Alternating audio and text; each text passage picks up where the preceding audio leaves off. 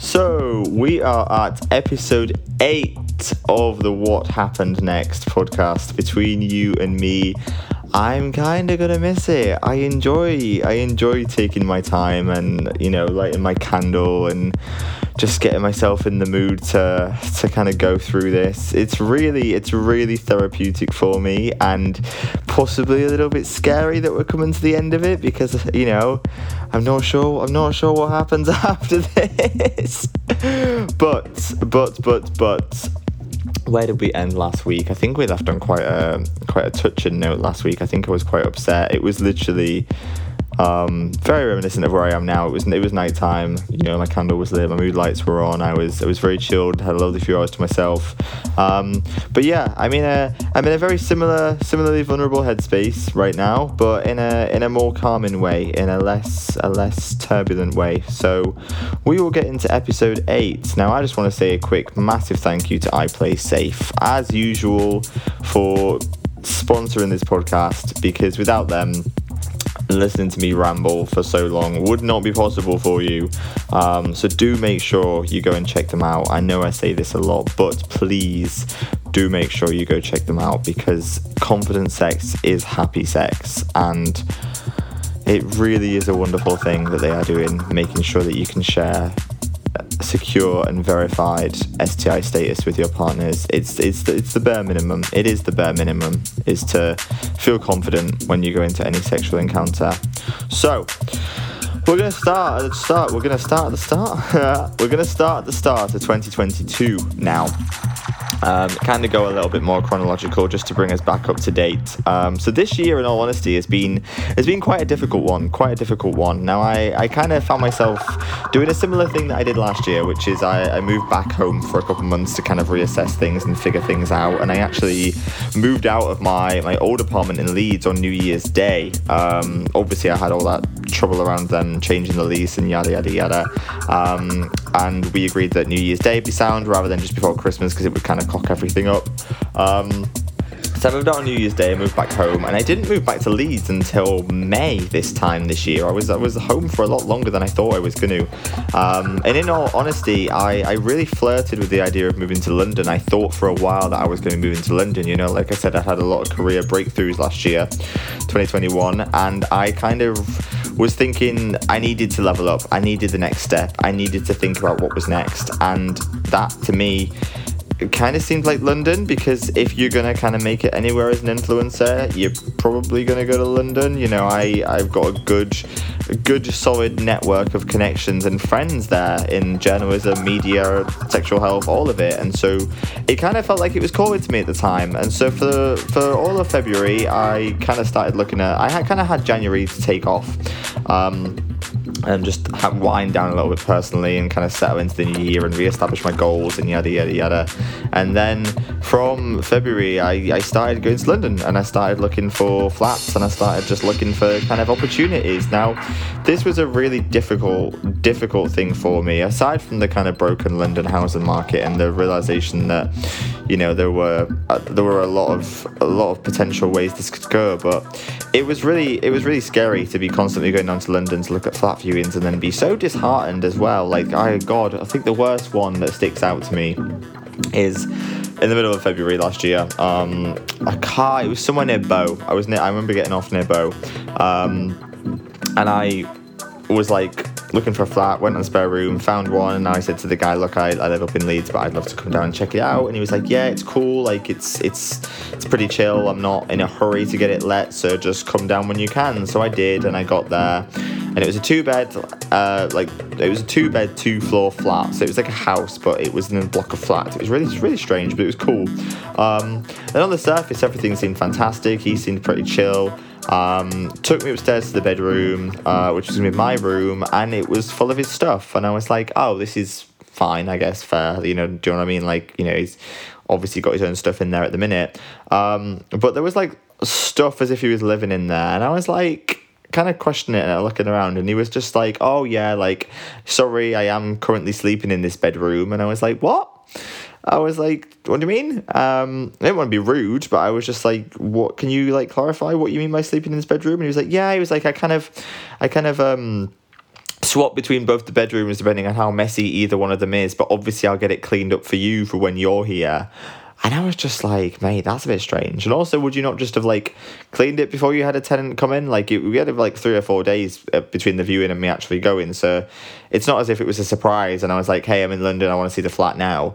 And then from that onwards, you just kind of get red flags after red flags after red flags. And that was just I left feeling really deflated for London after that, because I didn't particularly want to be living with like 3 or 4 people. I could do, but it was a nice thought that I would just be, because I'm not a massively social person at all, and I like my quiet space and I like my bathroom. Do you know what I mean? Like, it would be logistically more challenging to live with more people, as opposed to just the one. And so, yeah, I spent all of February and all of March and most of April actually kind of looking into London. Now, housing didn't go amazing, and that was probably the main one that I was really set on up until I saw it. The rest of them kind of came and went. I saw another one in Brixton, which was lovely, actually. It was really lovely, very homely, 4-bed. The other 3 people living there were absolutely phenomenally gorgeous, like just so nice, so pretty, just so nice.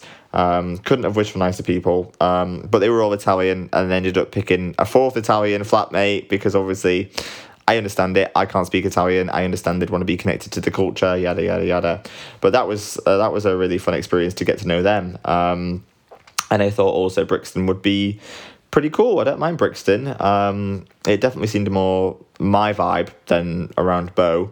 But yeah, London was a funny time looking back at the start of the year to try and figure out to move to. Obviously, it's maybe a bit more difficult to kind of do what I'm doing in London, because a lot of what I do, I have to go off and, chase my own opportunities. So I spent a lot of time looking for corporate jobs, and just anything social media-y based, yada, yada, yada, to try and get me into the field and maybe get something dependable so that I didn't have to worry so much about everything, and it would make living in London a little bit more exciting, and I wouldn't have to be working 24/7 like I kind of tend to get stuck in the habit of doing. And there was one job that I went for that I really thought I was going to get, in all honesty. It was a job with a charity, and it was a job that I would have been able to do in my sleep because I'd been doing it for a year and a half on TikTok. I definitely knew a lot about the subject that the charity was focused on in personal experience. And the job was just to reinvigorate the socials and find new ways to get the message out. And I was like, fantastic. I've been doing this for, a year and a half, as I just said now. I've got some good accolades under my belt. I've got great network connections. There's no one better to represent this charity's mission than someone who's living with what they're actively campaigning and, basing their charity around. And so basically I had a preliminary call with one of the interviewer guys, and kind of got smashed to smithereens a little bit. It was a bit deflating again, I guess, is a similar word. And basically I sent a cover letter and a CV over, and I was saying, hey, I'm Jay. In the past couple of years I've done this. Here is all my experience with HIV in real life, with people online. Here are the real life accounts of people whose lives they've said I've changed. Here's all the corporate work that I've done, my podcasts. Here's all this, BBC stuff, Sky stuff, magazines, like just general outreach, public speaking. And there was one phrase that I said I had started a movement online, which I don't think is an unfair thing to describe what I was doing and what I am doing. I think I'm building a very nice community, and it's probably my favorite part of all of this is the people and the community that I seem to be finding along the way. And I basically got this sentence read back out to me over the phone as he was going through my cover letter. And then I got told that it wasn't quite the movement I thought it was. And I was just like, what? And I was just like, okay. And then the interviewer, the guy that had looked at my thing, was just kind of basically saying that he didn't think I was having the impact that I seemed to think I had. And I was like, well, I mean, not even just going off the evidence and the work that I've done in the space of such a short time, but I've just given you proof of like real world examples where I've changed real people's lives, and I've had real people coming to me and saying these things. I've take away the metrics, take away the millions of monthly views, take away the followers, take away the engagement, just get down to the actual physical things that have happened as a reality, and as a result of me sharing my experience and doing this. I think movement's a pretty nice word, because it's starting to spread out beyond myself, and so that was a bit of a kick in the nuts, really. And I've learned along the way not to expect anything, I guess, from these corporations and people. Don't get me wrong at all. There are so many wonderful corporations that I work with that are absolutely phenomenal. And I get along with incredibly well, and I get along with in the sense that we work together incredibly well, really well.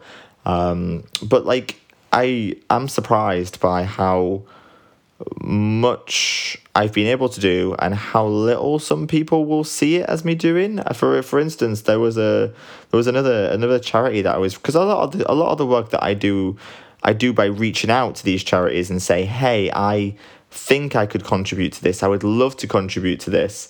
And so I reached out to a mental health charity earlier in the year as well, a big, well-known mental health charity that do a lot of work and a lot of good work. And I basically said, look, there's a whole margin that's been missed here. I really want to go into mental health, but I would love to do it under a platform that has some gravity to it, where A, the name association would do wonders for me because people would take me more seriously, but B, I would love to have that platform to be able to get the message that I would like to share out there. And I basically, long story short, got told that there was nothing that they could do with me. And I was just like, I never said this, obviously. I just, after the email saying that they wouldn't really be interested in working with me because they didn't think it was, what was the word? Relatable, I think. I was just like, do I not have mental health? Did I not almost like kill myself? It was just really strange to get that kind of not knockback. I guess knockback is the right word. Because like I said, it was something that I was going and offering and saying I would love to contribute to help to do this. I want to give you my work. I want to give you this. So to be told no, that they didn't think it was very helpful, was a bit of a, I guess, for want of a better word, a bit of an ego crash, because, not that it was related to my ego, but my sense of identity is that I was very able to contribute to these kind of things. Mental health is something that I feel like I can talk about considerably well. I have a lot of experience on, and I can definitely articulate in a approachable way. And so to be told that I could bring nothing to the table in regards of mental health, I was just like, have you not seen anything of what I've done? Like, but you just have to go along with it and just say, okay, like, I'm not going to try and convince you. I will a little bit, but if I keep getting knocked back, I'm not going to push to be, you know what I mean? You can't, the door wasn't opening. And it's really difficult because it kind of leaves you feeling a little bit lost if you are facing massive resistance from kind of like everywhere, corporations, real people. You kind of feel a little bit lonely at the best of times doing this kind of stuff. And I think that's why it's so important that I have been able to find the community that I have, because otherwise I would feel so lost. And I do still feel massively lost sometimes. But it's so scary. It's so scary. Like, trying to understand what route I want to go down, whilst also realizing that a lot of doors won't open for me, or won't be open for me because of how other people perceive me and like other companies perceive me. It's really scary, right? It's really scary. Like, I don't want to be idolized. I don't want to do the massive influencer thing. I started this year, I think, looking back, the start of this year, as someone who is really fractured and really broken. And this is a really rewarding path that I'm on. But there's so much of it, like I said, that makes me feel lonely and makes me do feel on my own. sometimes the more that I open up, the further away I feel, and I am separating myself willingly from the people around me by being so honest and intricate about my experiences. But it's hard to trust in your own decisions and retain that self-guiding system sometimes, because you've only got yourself to go on. No one's telling you, what is right and what is wrong. You have to decide. People can tell you what they like and people can tell you what they don't like, but like I've just said, there are going to be some people's voices who you'd expect to be approving of what you're doing, and they don't. And that kind of throws the whole system into disarray, because with real people in real life, you're going to get yes and no's, and you're going to get hate, and you're going to get abuse, and it's just part of the job. But to have actual respected organizations turning around and saying, we don't think you're doing as good as a job as you think you are, and we don't think actually that you can contribute to our mission, it's really scary. And it really gives you a bit of an identity crisis. Everybody wants to be an influencer, right? Everybody wants to be a content creator. Everybody wants to be doing something, but it's fucking terrifying. It's terrifying, and I don't want to sell out and just stop talking about issues that I really care about, because I probably could do. Let's be honest. I could probably gradually fade away from sex and mental health and identity and, laying my heart on my sleeve.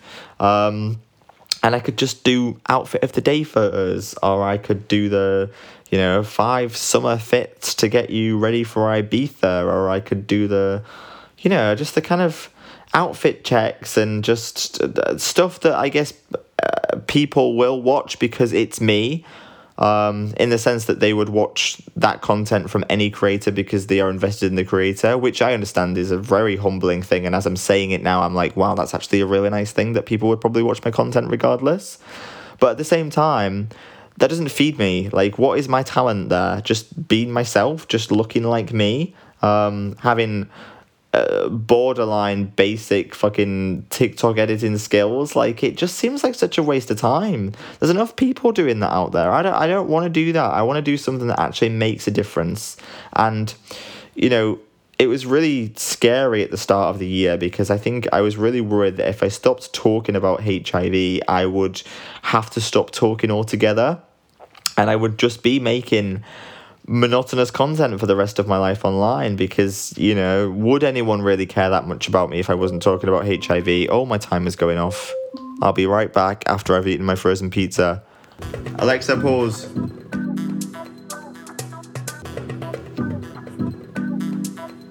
Hey, so I've had my pizza. I am incredibly full. I threw Peronaise and barbecue sauce on the top of it, so literally my mouth right now is just on fire. But it was so good. Where were we? I was kind of a bit of a rant, I think, about worrying that people would not want to listen to me anymore if I wasn't talking about HIV. But I was incredibly worried at the start of the year that I would get bored and repetitive if I just talked about HIV. I was getting bored of talking about it. I think that was the main thing. I really struggled at the start of this year in terms of content and just general direction, because I was so bored of what I was saying. I didn't care. I didn't want to talk about it anymore. I didn't want to know. And a lot of that was not giving myself the proper time off that I needed from it. But going back out into discussing other issues and kind of getting a bit more feedback from people and just opening up to my friends about my career, because that was something that I wasn't really doing up until the middle of this year. As I was talking to my mates about this, I would really try to keep it separate from my personal life, because I didn't want it to kind of be everywhere. I wanted to have some separation. And in all honesty, I think the comfortability and confidence that I have around my status and everything HIV now, being so bored of talking about it was a sign that I was really happy with myself, and it just felt like I was just digging up old graves, and I just couldn't be bothered. I didn't feel like I was adding anything. I didn't feel like I was contributing, and I didn't want to be doing that forever. I wanted to find something else to do, something new to do. And so I just decided to stop. worrying about it and focusing on it and just start having a bit more fun. I started being a lot more social, started meeting new people who are fucking solid pals now. And I just realised that I needed to just get a little bit of balance back in my life. I was putting too much effort into work and no effort into anything else. And I was driving myself down into this spiral as much as everything else was. I was doing this to myself because I was making the same content and then complaining that I was bored, but I wasn't doing anything to change it, and I wasn't giving myself time off, but then complaining that I was burnt out.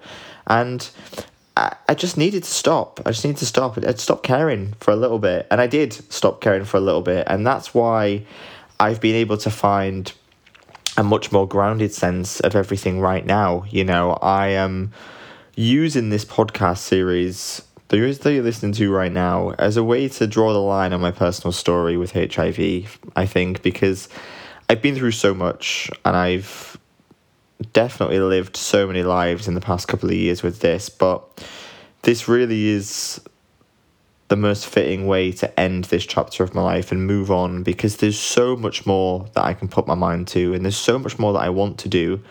And you know, it's not about going back to my old life and deleting my socials and, you know, going back into music journalism. It's about having all these opportunities and deciding which way that I want to go rather than continuing down the same path, because I feel like I have to do it for the sake of it, you know? And I guess it just felt so old at one point. I guess I'm just really lucky that I'm in this wonderful headspace and I'm in this great state of mind, and I'm here able to have the confidence and courage to say I'm so bored of talking about how comfortable I am with my status. I would have killed for that at one point. But now that I'm here and I've done it and I'm over it and I want to move on. I want to move on to what's next, and I want to see what is next. I want to explore. You know, I still want to talk about a lot of stuff, and I still want to make a lot of impact and a lot of difference, and I still want to be a voice of support for people living with HIV or other things that they're struggling with. But I just need to find out that next step and see where else I can go with this, rather than just rehashing the same story over and over. You know, I think this journey has really shown me that it's a massive wake-up call, because it's making me realise that I've wasted so much of my life trying to be something, either to someone else or to myself or to family. You know, I've always tried to be something that I'm not, when maybe I should have just stopped and just accepted myself for who I am. And the self-acceptance that's come with this journey is unparalleled. It's incredible. But that's just the thing. This feels like the first step. This doesn't feel like the top of the mountain at all. This feels like the very first steps of an entirely new journey. And I am so excited to go and find out where it's going to take me.